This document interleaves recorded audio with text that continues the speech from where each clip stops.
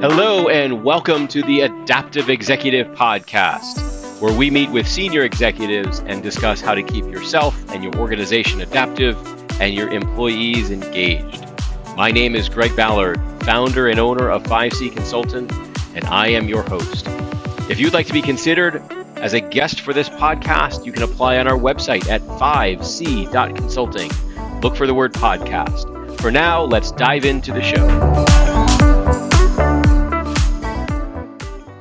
Hello, everybody, and welcome to the Adaptive Podcast. This is Greg Ballard here, and I am pleased to have a good friend and colleague, our guest, Seth Stone. Seth, thank you for joining us today. Greg, it's my pleasure. Happy to be on. It's been a little bit since I've done a podcast, so this is exciting for me. As you said, we've gotten to know each other quite well over the past several years, and so I'm looking forward to this time. And just a little bit about myself. I'm the Vice President of Organizational Development at Youth Research, Inc. We are a not-for-profit in the upstate New York area, Albany to be more specific. And we are closely affiliated with New York State Office of Children and Family Services, so serving a large government agency. In addition to that, I'm an adjunct professor of business and innovation online at Regent University in Virginia Beach. Excellent. Well, thank you so much. We're really glad to have you here today, and it's good to see you too. So I want to dive in. A lot of our listeners, and the kind of the thrust of the podcast is really about how do we stay adaptive as executives and as leaders, and how do we keep our organizations in tune with the market. And so I want to open up with this kind of question and just how have you, yourself and maybe even what you've seen in your work, executive adapting through the last couple of years and really staying on the front lines and the front edge of being productive and adding value? That is a loaded question. So we'll jump right in. What I've seen personally and professionally is there's this large variance of people, especially in pandemic times, but we can unpack that a bit more because I think there's more behind than just the pandemic itself. But you have executives who have really tried to become adaptable, and you have executives that have veered in completely the opposite direction and said, there's nothing for me to adapt to. And I think it's been a really long time in business since we've had such a divergence in thought. And so that's been really interesting for me to see. And, I think the ones who have dug their heels in and said, there's nothing to adapt to, they're the ones that are probably experiencing the most pain right now. But when you're talking about adaptability, it's a word we like to use a lot right now.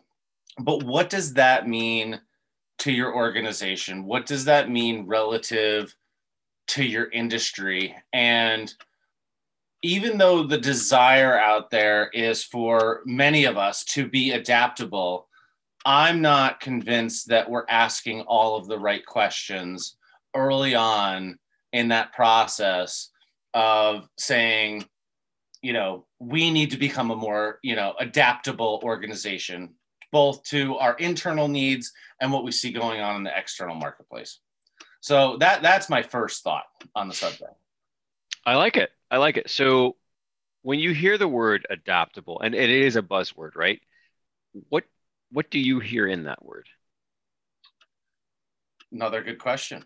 To me, adaptable is the ability to pivot with this notion that, most businesses hopefully have,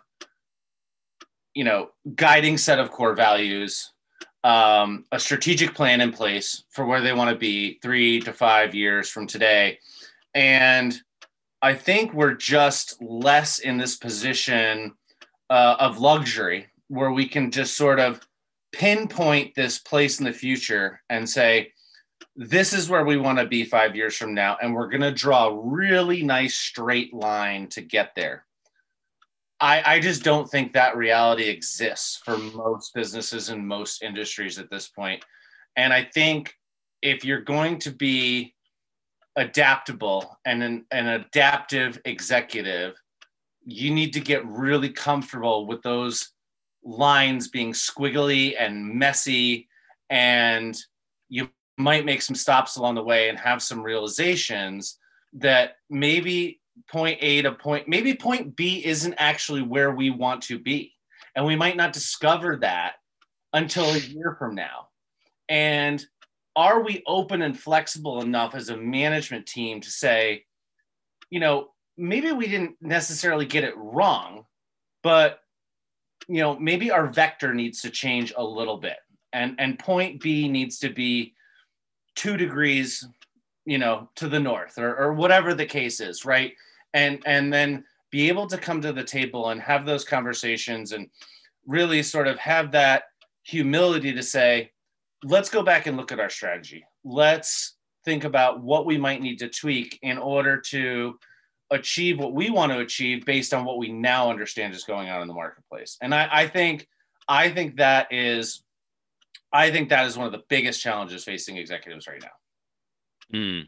I like it. I like it. So I want to dive into this. I want to get your thoughts. And I know we're focusing at the organizational level right now, right? And maybe we'll come back to some individual things in a few minutes.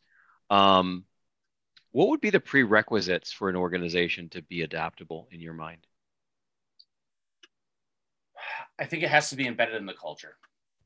You know, I think culture really does drive everything. And I know that sounds very cliche in a certain respect, but you know, one of the things I've noticed about our organization, the one I work for currently, you know, our senior management team has really prioritized culture. And what do we mean by that?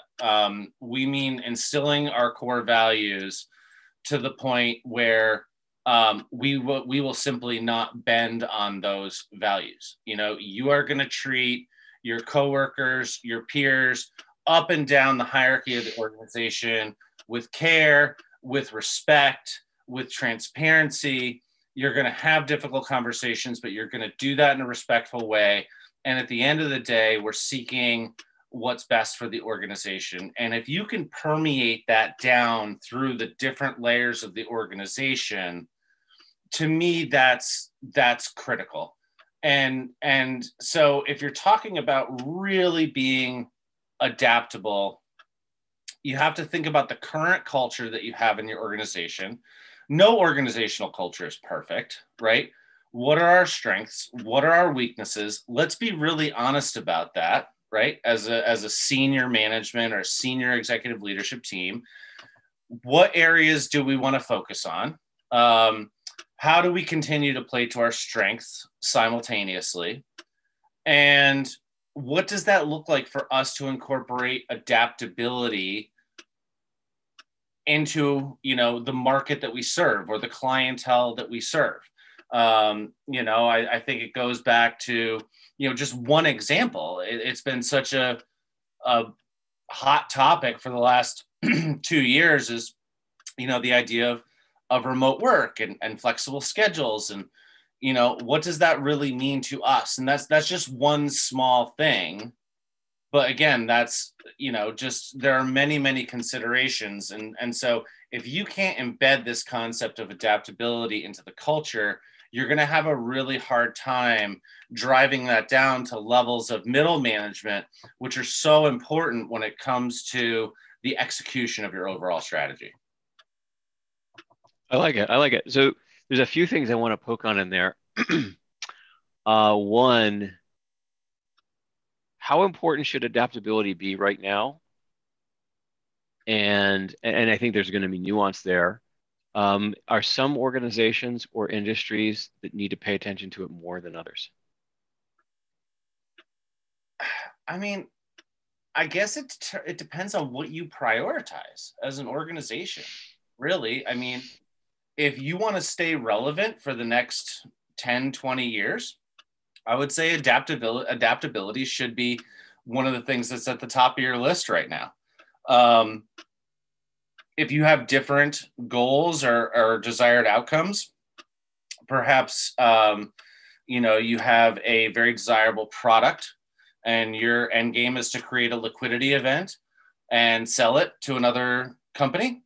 Perhaps adaptability isn't something you care about so much right now, right? Mm-hmm. So it really depends on what your end game is as a leader. But if you want to stick around, I think adaptability is really important, and not just in the hypothetical sense from an organization, but you look around, and to me, with the enhancements and in technology and the way we're utilizing technology in a very different way than we even were probably a couple of years ago, right? There is probably more room for cross-industry adaptation than there maybe has ever been in the history of business. And I think oftentimes we think within the silos of the industry that we're in, we're looking at best practices, which is a term I absolutely can't stand.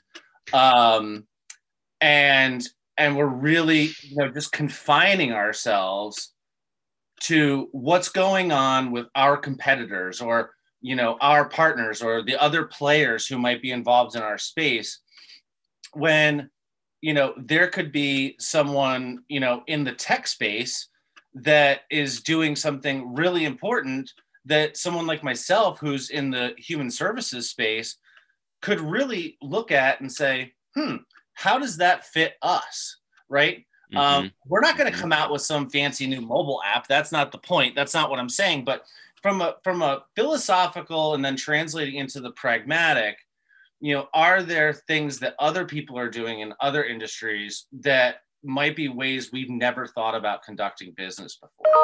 And to me, that is a really, really important thing to consider. As far as industries go, I mean, obviously, I think the low-hanging fruit there is tech, right? I think it's, energy and, with the driving force to move away from fossil fuels and into alternative energies. And, those are some of the obvious ones. But I can't think of a single industry that wouldn't benefit from adopting a mindset of adaptiveness. Mm-hmm. I like it. I like it. So another thing you mentioned before, you talked about values and culture. And I'm wondering if you can, from your perspective, how would you, I see them as completely intertwined, right? Values, organizational values and culture. Would you characterize them as two separate things or one is part of the other? I mean, they're certainly intertwined. Our organization actually just went through a really interesting exercise with our senior management team and a number of our middle managers, where we looked at essentially our values in practice, which that's what culture is, right? It's values in practice. So, but the work to get to that point actually started months ago. We worked with someone who specializes in that space, and we solicited feedback from every single one of our employees. Hey, from your lens, from where you sit, based on your job, what do you think the things that we value as an organization are? And, while some of the specific examples were obviously very different because everyone does very different work, Mm-hmm. you can very quickly start to see, excuse me, these kind of themes and different things sort of percolate to the top. And that really influenced the discussion that happened at the senior management level, so that when we identified our values as an organization and things that we felt confident that we could put into practice, we felt really good about the fact that we believed our employees were going to be able to stand behind this and desire to stand behind them because of the fact that they had some skin in the game in terms of the development of those values. So that way, when we got to the table again months later to talk about values in action, there was already that sort of buy-in there. So I think there is a sequential process, right? You can't kind of just throw values and culture into the same pot and expect to, create the perfect soup. So I do think there's a sequence, but they're so intertwined to the point where, if we looked at any one of our core values as an organization, if one is missing, you'd have a really hard time executing on any of the others. And to me, that's when you've got it right. Because it creates this embedded sort of, self-accountability and accountability to others that I think is absolutely critical in driving positive culture forward. That's really fascinating. And I mean, that's a great example of the study and that you guys did. And what I'm hearing is you really engaged everyone in your organization in the process.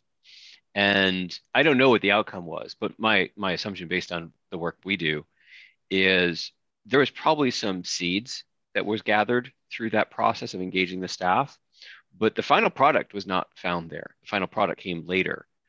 Would you agree with that? Is that what actually happened? Yeah, no, that's absolutely what happened. But from our perspective, we had to have that input from the staff because, I mean, think about it. Whether you're talking about an organization or whether you're talking about your own personal core values or really anything in between, it's really hard to go to someone else and just say, here are the core values that I'm expecting you to live by, right? Would you say that to your wife without a conversation? Knowing you, I doubt it, right? So Right. I wouldn't do that either. I wouldn't recommend it to anyone. So, it just can't be this thing, which oftentimes happens with mission statements and vision statements and core values, where it's like they seem to get cooked up in some back room somewhere, and then they're just channeled down and they say, here's what they are. Here's the essentially the code of conduct you're expected to live by. They become very sterilized and they're really hard for people to relate to. And that's why we run into these problems where, you'll hear people in exit interviews saying, well, the mission statement's nothing more than a placard above the elevator. And that in and of itself is problematic and destined to fail. Yeah, I can totally, because we have a phrase we say, if people that weigh in will buy in. Absolutely. And if you don't give them the opportunity to weigh in, then can you really expect them, or can you get an agreement for them to buy in? Another whole conversation, expectations and agreements, which we won't go into that right now. But I love this theme on the culture and the values piece, and how you talked about you get the values right when you realize, and you can say, look, if I take any one of these apart, it doesn't work anymore, right? So the values are an interactive system. They support one another. Yeah. And they're stronger when they're unified than any of them in their parts from a value structure. So I think that's really fascinating. There's another nugget in here. A question I wanted to follow up with on, and it's elusive to me at the moment. Maybe it'll come back at some point further down this conversation. So when we're thinking about adaptability as an organization, I want to kind of pivot into adaptability as a staff member, as an executive, as a manager, as a leader. And I want to ask some of your thoughts on what drives the ability to be adaptive as an individual, as a worker, as a leader. I feel like we could spend an hour on this one. We've got 5 minutes. Go. All right, perfect.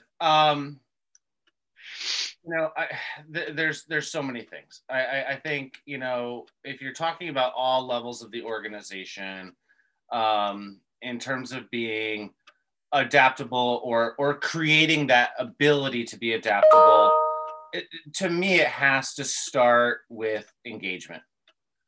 If you as an individual are engaged, you are more likely to be responsive, i.e., adaptable to the needs of the organization. And so, engagement is another one of those really hot kind of buzzwords. It has been for several years. And, I think that's a whole different conversation in and of itself.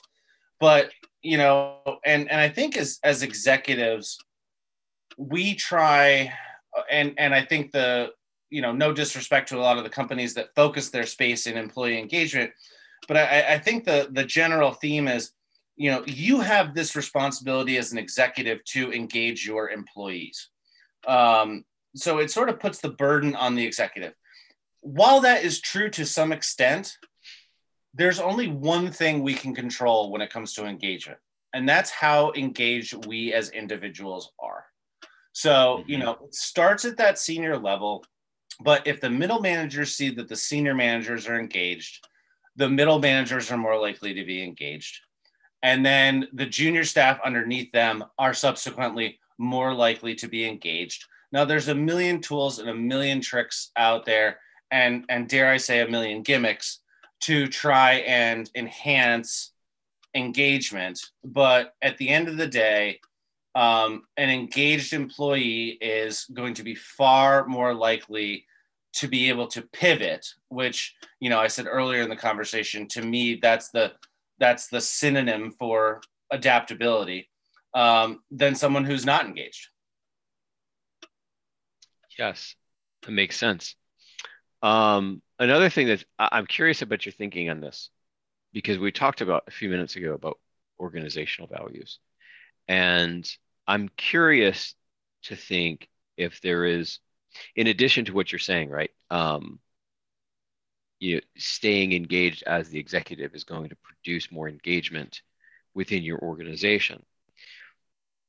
But I'm curious your thoughts around having a clear value structure for yourself and knowing your own value system as an individual, how that can allow you to become adaptable and to know what your limits, to be able to make pivots, to be able to flex in certain directions. Any thoughts on that? I think you've hit on one of the most important things for any executive. And I will be very transparent and candid, with some of my own experience in what I'm about to say, in that if you don't get it right with yourself first, you can fake it for a long time in a leadership role at the organizational level, but eventually that's going to come crumbling down on you.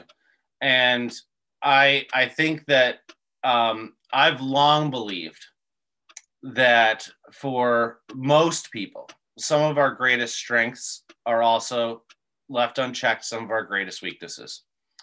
And so, I can go back to a story very early on in my career. I started in the financial services business, and I remember working in this particular office, and there were a couple of absolute rock star financial advisors who, from a revenue generation perspective, were just killing it. These were guys that, like, they couldn't even get a car loan because they had credit scores of like 510. So, like, they knew all of the tools, right? They knew all of the tools, but somehow in their own personal lives, they couldn't apply them. And that ultimately, like I said, it comes crashing down on you. Now, so let me tell you a funny story that adds on top of that. So in college, I worked customer service for banking. And I'll never forget the guy that called in and said, please, please, I just had a check bounce for my CPA exam. And I was like, really? and of course we can't do anything about it, but he was thinking there's something we could do to prevent it, right? And here you have somebody that's pursuing to be a CPA, the person that manages the company books, and he can't balance the checking account to pay for the actual exam. Yep. And he bounces on check. Yep, there you go. Yeah. Perfect example. And I mean, um, one of the things that I do in my work is I help people get unstuck. I help teams navigate and manage change. And I will tell you, I have been knocked flat off my chair in my personal life at times, not being able to, manage some of that change, right? That can just Mm-hmm. happen. And Mm-hmm. so, you have that like head scratching moment with yourself where you say, wait a second, I have all the tools at my disposal, but yet I can't get out of my own way.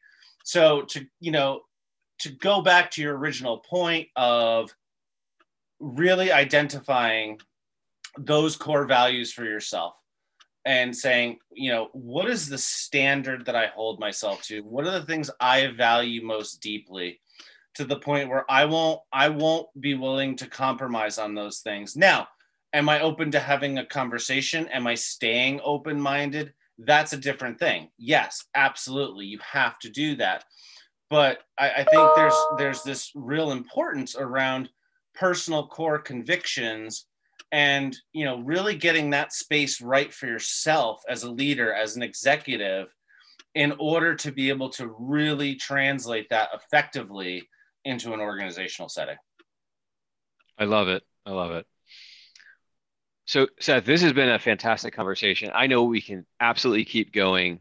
However, we have to draw some lines and some limits somewhere. So, I want to open up a final question, and I want to invite, if you would like our audience to be able to find you anywhere, you can give them some detail. But on this note, on this conversation that we're having around adaptability as leaders, as organizations, is there any one key nugget that you'd like to share with our listeners today? Um, can I do two, and I'll make them quick. Um, Yeah, yeah, go ahead. it goes back to the last point we were just talking about. One is, stay true to yourself. I think there's a lot of noise out there around this idea of adaptability.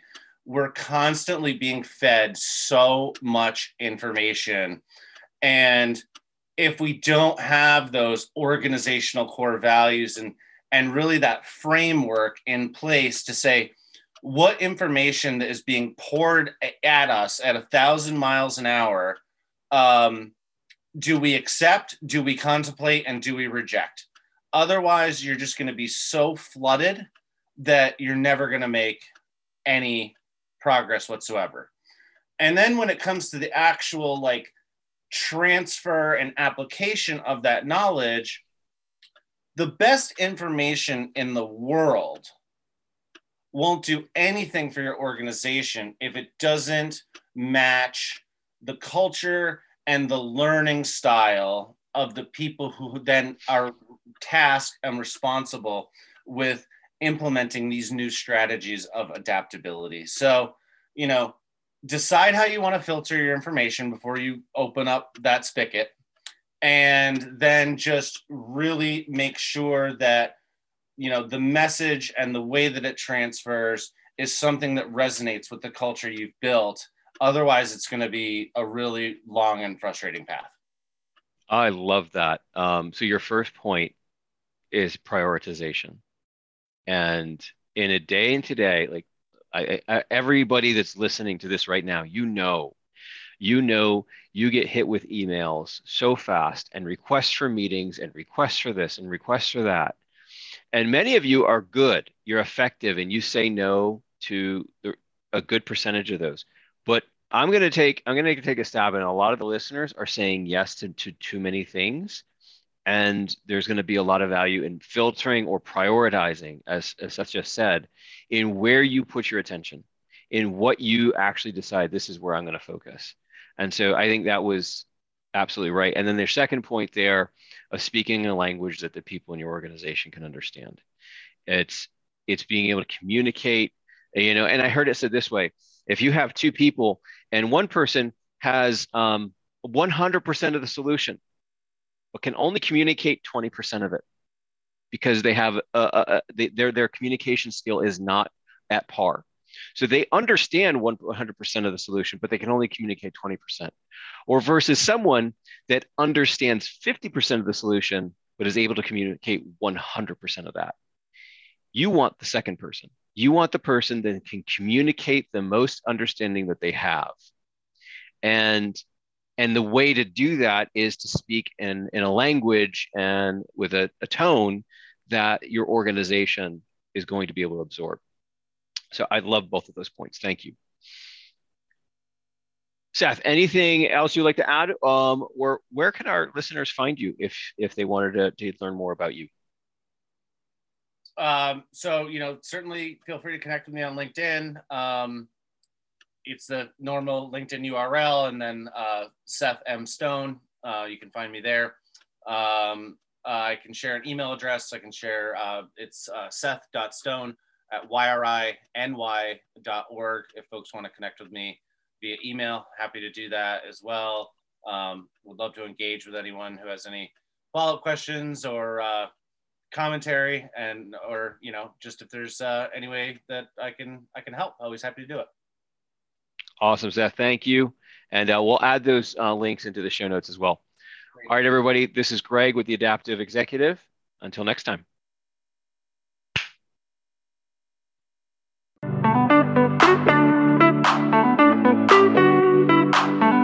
Thank you for joining us on the Adaptive Executive Podcast. We hope you enjoyed the show. You can follow us on LinkedIn and by subscribing to our mailing list. Again, my name is Greg Ballard, and thank you for listening.